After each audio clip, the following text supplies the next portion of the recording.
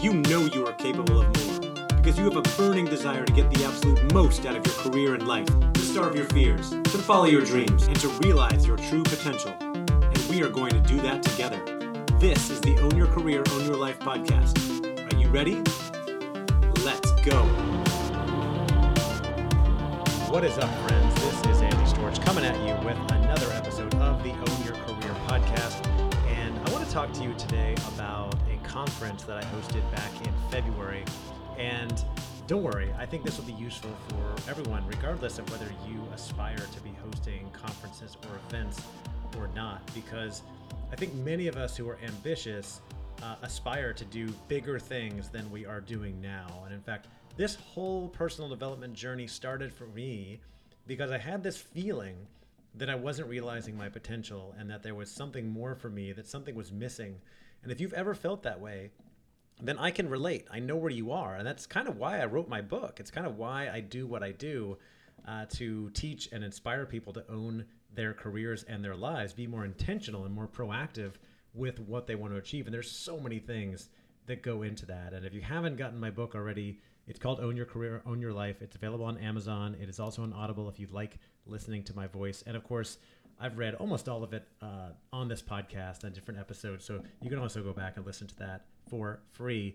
Today, I want to talk to you about the conference that I hosted in February, just 3 months ago, and how that came together. And for context, to really make this useful for you, I want to go back in time and share with you that I was a very shy child. If you talk to my parents, they would tell you that I was incredibly shy, not like so shy that I would never talk to anybody. I have met people that were like that, but very shy. I didn't like talking to people I didn't know. I was very quiet around strangers or even people in our family that I didn't know that well.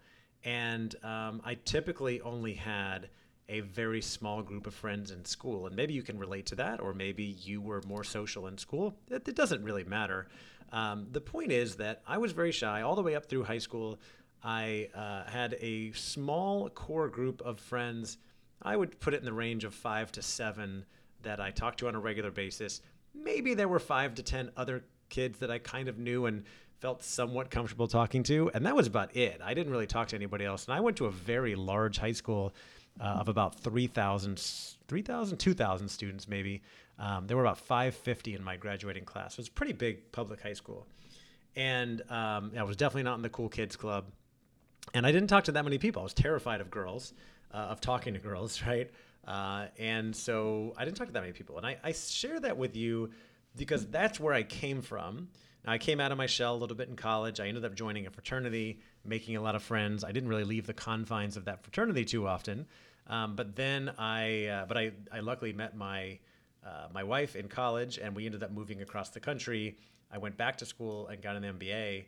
And when I did that, actually in 2005, was when I read the book Never Eat Alone by Keith Ferrazzi, which absolutely opened up my world and changed my life with regards to networking. When I said, okay, I know I like talking to people. I'm social. And by the way, some of you, you're listening to this like, oh yeah, I can relate to that because I'm an introvert and I don't like talking to that many people. Or I get my energy from being on my own. That's actually not me. I'm an extrovert. I like being around people, but I was very shy. So imagine that, an extrovert who likes being around people but is too scared to talk to them. So imagine that nightmare, right? I started to come out of my shell, like I said, in college and then business school. I realized like I'm very social. I like talking to people. I've been holding myself back. I read this book and I realized that networking is so important. It's something that's going to help me get ahead in business and in life. And so I'm just going to start making more friends. I'm going to start talking to more people. And I remember when I set that intention. I mean, I started in college. My mom remembers, I don't remember this, but my mom remembers when I came to her one day and said, I'm going to be different and I'm going to start talking to more people in college. And I did. She was like blown away. And I was like, I'm going to change. She says there was a moment. I don't remember that, but she said there was a moment when I said I was going to change. And then again, I think I changed even more. Like I said, in business school, I read that book. When I got to the first day of business school in July of 2005, I said, I'm going to make as many friends as possible, not in a manipulative way. Like I'm just going to talk to people and get to know them. And that's what I did. And I just like went on a mission to like talk to everybody and just ask them questions. And I made a lot of friends right off the bat.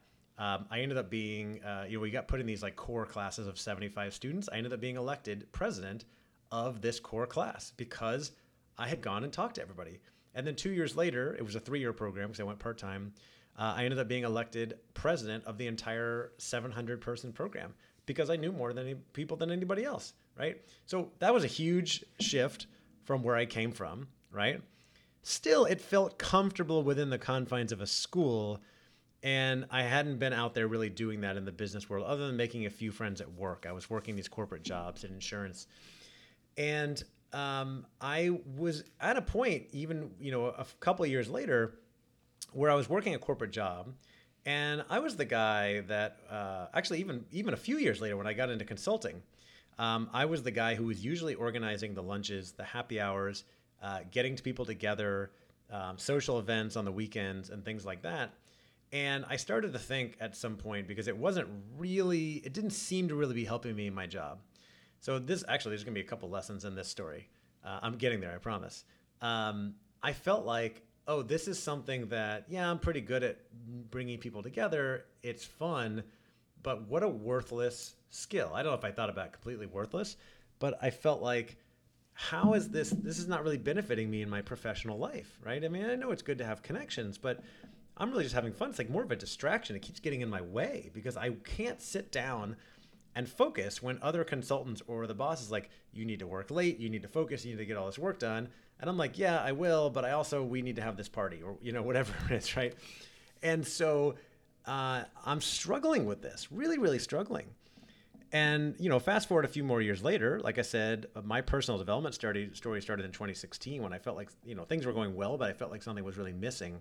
And I went on this journey of self-assessment and reflection and self-awareness and growth. And I discovered the big thing that was missing for me was growth.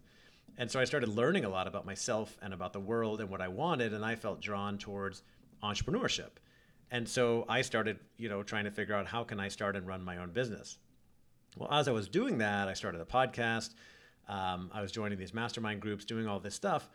And I realized over time that I'm starting to build a business that is based around my strengths and my passions and my things that I really like doing that I'm good at. And lo and behold, my almost number one skill that I'm really good at or strength is connecting with people, and connecting with people. So making connections, building relationships. Ironically enough, because where I came, growing up, you would think that would be the last thing that I'd be doing. Like you take 10 or even 15-year-old or 17-year-old me and say, one day this guy is going to be speaking on big stages around the world and hosting conferences and bringing people together. I would have thought you were crazy. My parents probably would have thought you were crazy. And my friends would have thought you were crazy, right? And yet here I am doing it. And this all culminates with, hosted my first conference with a friend of mine named Bennett Phillips in January 2020. That was the first talent development think tank conference. We had about 110 people there, something like that. And it was a huge, huge success. And then, COVID hit, the pandemic hit. I started this membership community, and that has slowly grown over the last 3 years. It's called the Talent Development Think Tank. And, as of May 2020, I think we've got about 120, 130 members, something like that. Very active. People love it. And I'm just hosting calls and bringing people together and connecting people. And I'm making money from doing it, right? And then I decided to host this conference again. And it was not easy. It was a lot of work. My former business partner, still a very good friend, Bennett, had moved on to a different industry, so he wasn't with me this time. So I asked my assistant, Stephanie, to step up and run the operations side of things, and she did a fantastic job, absolutely crushed it. We hosted a great conference. We had about 100 people there, and people absolutely loved it. They said it was amazing, right? Now, the big reasons why, and I'll get back to the lessons from that story, the big reasons why it went so well is because I put a big focus on connections, on engagement, on interactions, on people meeting each other and talking and learning from each other. And that came from when I started this first conference, because I noticed that we go to conferences and it's usually just one speaker on the stage speaking and everybody else like taking notes and listening. And then maybe you get a break to talk to some people, and then it's on to the next one. And it's like PowerPoint, PowerPoint, PowerPoint. And I just thought, we can do better than this. Like there's got to be a better way. And that's how it got started. And so I have taken, and over the course of the time, right? I had a lot of luck. I got into this consulting space where I learned how to facilitate workshops, and I realized that I'm very good at connecting with people, asking questions, speaking, facilitating, and organizing events. And a lot of those things, when I was working in, say, insurance in a data analyst role where I'm supposed to be looking at a spreadsheet all day, were things that were just getting in my way, right? They were hindering me. And they became, they were a distraction, right? My boss would be like, get back to work, stop organizing happy hour, right? That doesn't provide any value to you or the business. Provide some value to the people who come. But then fast forward, I have found a career, I've created one that utilizes my strengths of connecting, of organizing, of relationship building, asking questions, facilitating, speaking, all those things. I've built a career and a business around those strengths. Even though for a long time, frustratingly long time, I was languishing in jobs that did not utilize my strengths. And so I share that whole journey in that story because as you are going through your own journey of owning your career and owning your life, I want you to always be thinking about and noticing, what are my strengths and do I get to utilize them enough in my current job, in my career, right? Now, it's never going to be perfect. It's just never going to be perfect, right? Until you get to a point where like you've got enough money or success or whatever, you can outsource some of the things you don't want to do, which I've gotten to, luckily. But you want to start moving towards a job and a career, whether it's your own business or working for someone else, it doesn't matter. You can do it either way, where you are spending most of your time leveraging your strengths, right? But you can't do that until you really identify what your strengths are. And hopefully, ideally, you have a manager, if you work for a company, a boss who recognizes your strengths as well and wants to move you into a role that utilizes your strengths. I didn't have that early in my career. In fact, when I worked for the insurance company, I went to my boss and said, I think maybe we could shift my responsibilities to focus more on my strengths. And he said, no, get back to work.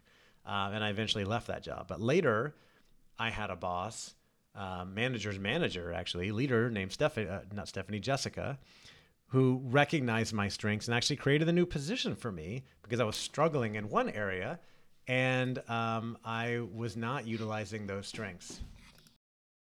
So I share that story because I want you to be thinking about your own strengths and your values and your energizers and the things that really light you up and that you enjoy doing or that you're really good at, and noticing those. And it's not always easy to know your strengths because sometimes we have the tendency to think if we're good at something, then everybody's probably good at it. But it's not true, right? I think, I'm good at making connections, building relationships. I mean, that's such a basic core skill for people, right? Surely most people can do that. And yet my friends tell me all the time, like, oh, you're amazing at connecting people. You're the king of networking and this and that. Like I get recognized for it all the time. And so I recommend that you listen to people when they compliment you, right? When they tell you, wow, you're really good at this. We tend, as humans, Americans, most societies, like we shrug it off. Well, I got lucky, or like, I'm not that good at it. You just saw me in my best moment or something. Like, no. Listen to them when they're like, you are so amazing at manipulating data. I could never do what you do with spreadsheets. Or you're fantastic with understanding systems. Or you're amazing at organizing events. Listen to people when they tell you this and write it down. Make a mental note. Like, oh, people are noticing that I'm really good at X. That might be a strength of mine. In fact, I usually am pretty good at it and I enjoy it. I'd like to do more of that. So figure out like, what are the things that you want to do more of? And the other lesson from all of this, as I'm sitting here, having built a business that utilizes my strengths, I'm so grateful for that. And I want to teach and inspire other people to do it. That hosting this conference reminded me that, hey, it's a hell of a lot of work to put an event like that together. And I don't know if I'll do it again, but there's so much value in bringing people together. And people really, really appreciate it, especially in this post-COVID world. People want to get together with other people in real life and have conversations and connect with each other. And there's so much potential in this world. I believe there are like so many opportunities come from networking, right? And we often don't know where to go or who to talk to build those relationships and find those next career opportunities, whatever they may be. And so it can be incredibly valuable when you have somebody who brings people together in the same space. So I aspire to do more of that because I enjoy doing it. I think I'm pretty good at it. And I really like, I like it. I like bringing people together. And I tell you that for a couple reasons. One, if you like organizing events, parties, conferences, whatever, like bringing people together, lean into that and see if you can try doing it a little bit more, because there might be some opportunities to bring people together. And you might feel like you're just doing it for you because it's fun, but think about how much value it brings to the other people involved. Just this last Saturday, I hosted a barbecue. My wife and I hosted a barbecue and a pool party at our house for the girls on my daughter's softball team and their parents. And people really appreciated that we brought everybody together, right? And they got to talk to each other. They wouldn't normally get to play or talk together on a weekend if I hadn't done that, right? So I brought people together. So whether social parties or work parties, so that's part A of that. And part B is maybe you recognize that you're not the type of person that's going to be the event organizer, the connector, and you're not going to be bringing people together, but you might see other people do that, or you might know people that are good at that. So latch onto them, right? You focus on doing your own strengths and then latch onto those people, right? If you go to a conference, follow that person around. If you see that they're organizing events and they're selling tickets, buy a ticket and go, because they are going to bring some great people together that you get to connect with you wouldn't otherwise have the opportunity for. And the last lesson I want to bring out of this story from, I shared my journey going from a shy child to now speaking on big stages and organizing events, is that I overcame a lot of fear and limiting beliefs, and I shifted my mindset from fixed mindset to growth mindset, which is something I talk a lot about. I won't go deep into it now. You can go back and find past episodes I did on mindset. But I made big shifts to shift from fixed to growth mindset and decide that, you know what? All these things that I aspire to do, that I want to do, like I want to be a speaker and I want to organize events, even though I feel like I don't know how to do it, even though I feel like other people are probably better than me, even though I feel like I'm afraid that, of what people will think of me if I don't do well, I'm going to give it a shot. I'm going to go for it, because the worst thing that can happen is that I fail and then I try something else, right? But it doesn't mean that I'm not going to lose my wife and kids. I'm not going to be kicked out of my house or out of the country. It might just not go well, and then I learn from that and I do something else. And what I realized over time as I've adopted that growth mindset is the more of these things I try, they don't all go perfectly. Some of them do fail. Some of them do go well, but some of them do go well, right? Some of them succeed, and the ones that don't, we learn from them and we tweak them and improve and get better for next time. And I've been doing that with my keynotes. So I've been, speaking in organizations about owning your career for about 2 years now. And I've been slowly getting better. I've been slowly building my brand, and I've been slowly raising my rates. And I keep testing things and trying new things and tweaking and getting better and better. And I keep raising my rates as I'm getting more business and more opportunities and building my confidence. And I keep getting more opportunities and more jobs. And so I'm going to keep doing that to test the waters, because what's the worst that can happen? People could say no, or they could give me feedback and say, that was okay, it wasn't great, here's what you could improve, and then I could improve, right? I used to be terrified of that. And now I'm doing all these things because I've adopted that growth mindset. I've overcome fear, right? I've created this training program now that, I used to run other people's training programs. And then I created my own program, and now I'm running that in companies. And, quite frankly, it hasn't gone perfectly. I've gotten some feedback that it needs to be improved, and I'm working on doing that. But it doesn't hurt me personally. It just means I get to improve. And we all, that's one of the best things in life, is growth and improvement. That's, we could say that's what life is all about, right? Besides relationships and giving and helping others, it's improvement and growth, right? And we can't improve unless we get some feedback sometimes from people that are like, oh, this was pretty good, but it could be better. And here's how, right? So many lessons to pull out of this. I didn't even know where I was going to go with this, but the lessons are, your background and the way you grew up and the way you used to be does not define who you are for life. You can absolutely change. you can absolutely get past your fear and limiting beliefs. You can adopt a growth mindset and you can try new things. B, like set a vision and go after your goals and your plans, because you never know what you might be able to achieve. C, recognize your strengths, really realize what those things are, and start to design a career and a life that utilizes those more, because I think you will be a lot happier and more fulfilled. And then D, like the value of bringing people together is greater than you probably think. So lean into that if you have a skill there, and if you don't, find the people that do and latch onto them, follow them around, because they will connect you with other great people. By the way, I always I'm proud to be one of those people, to be a connector. I aspire to be even better at it. I will be bringing people together more often in the future.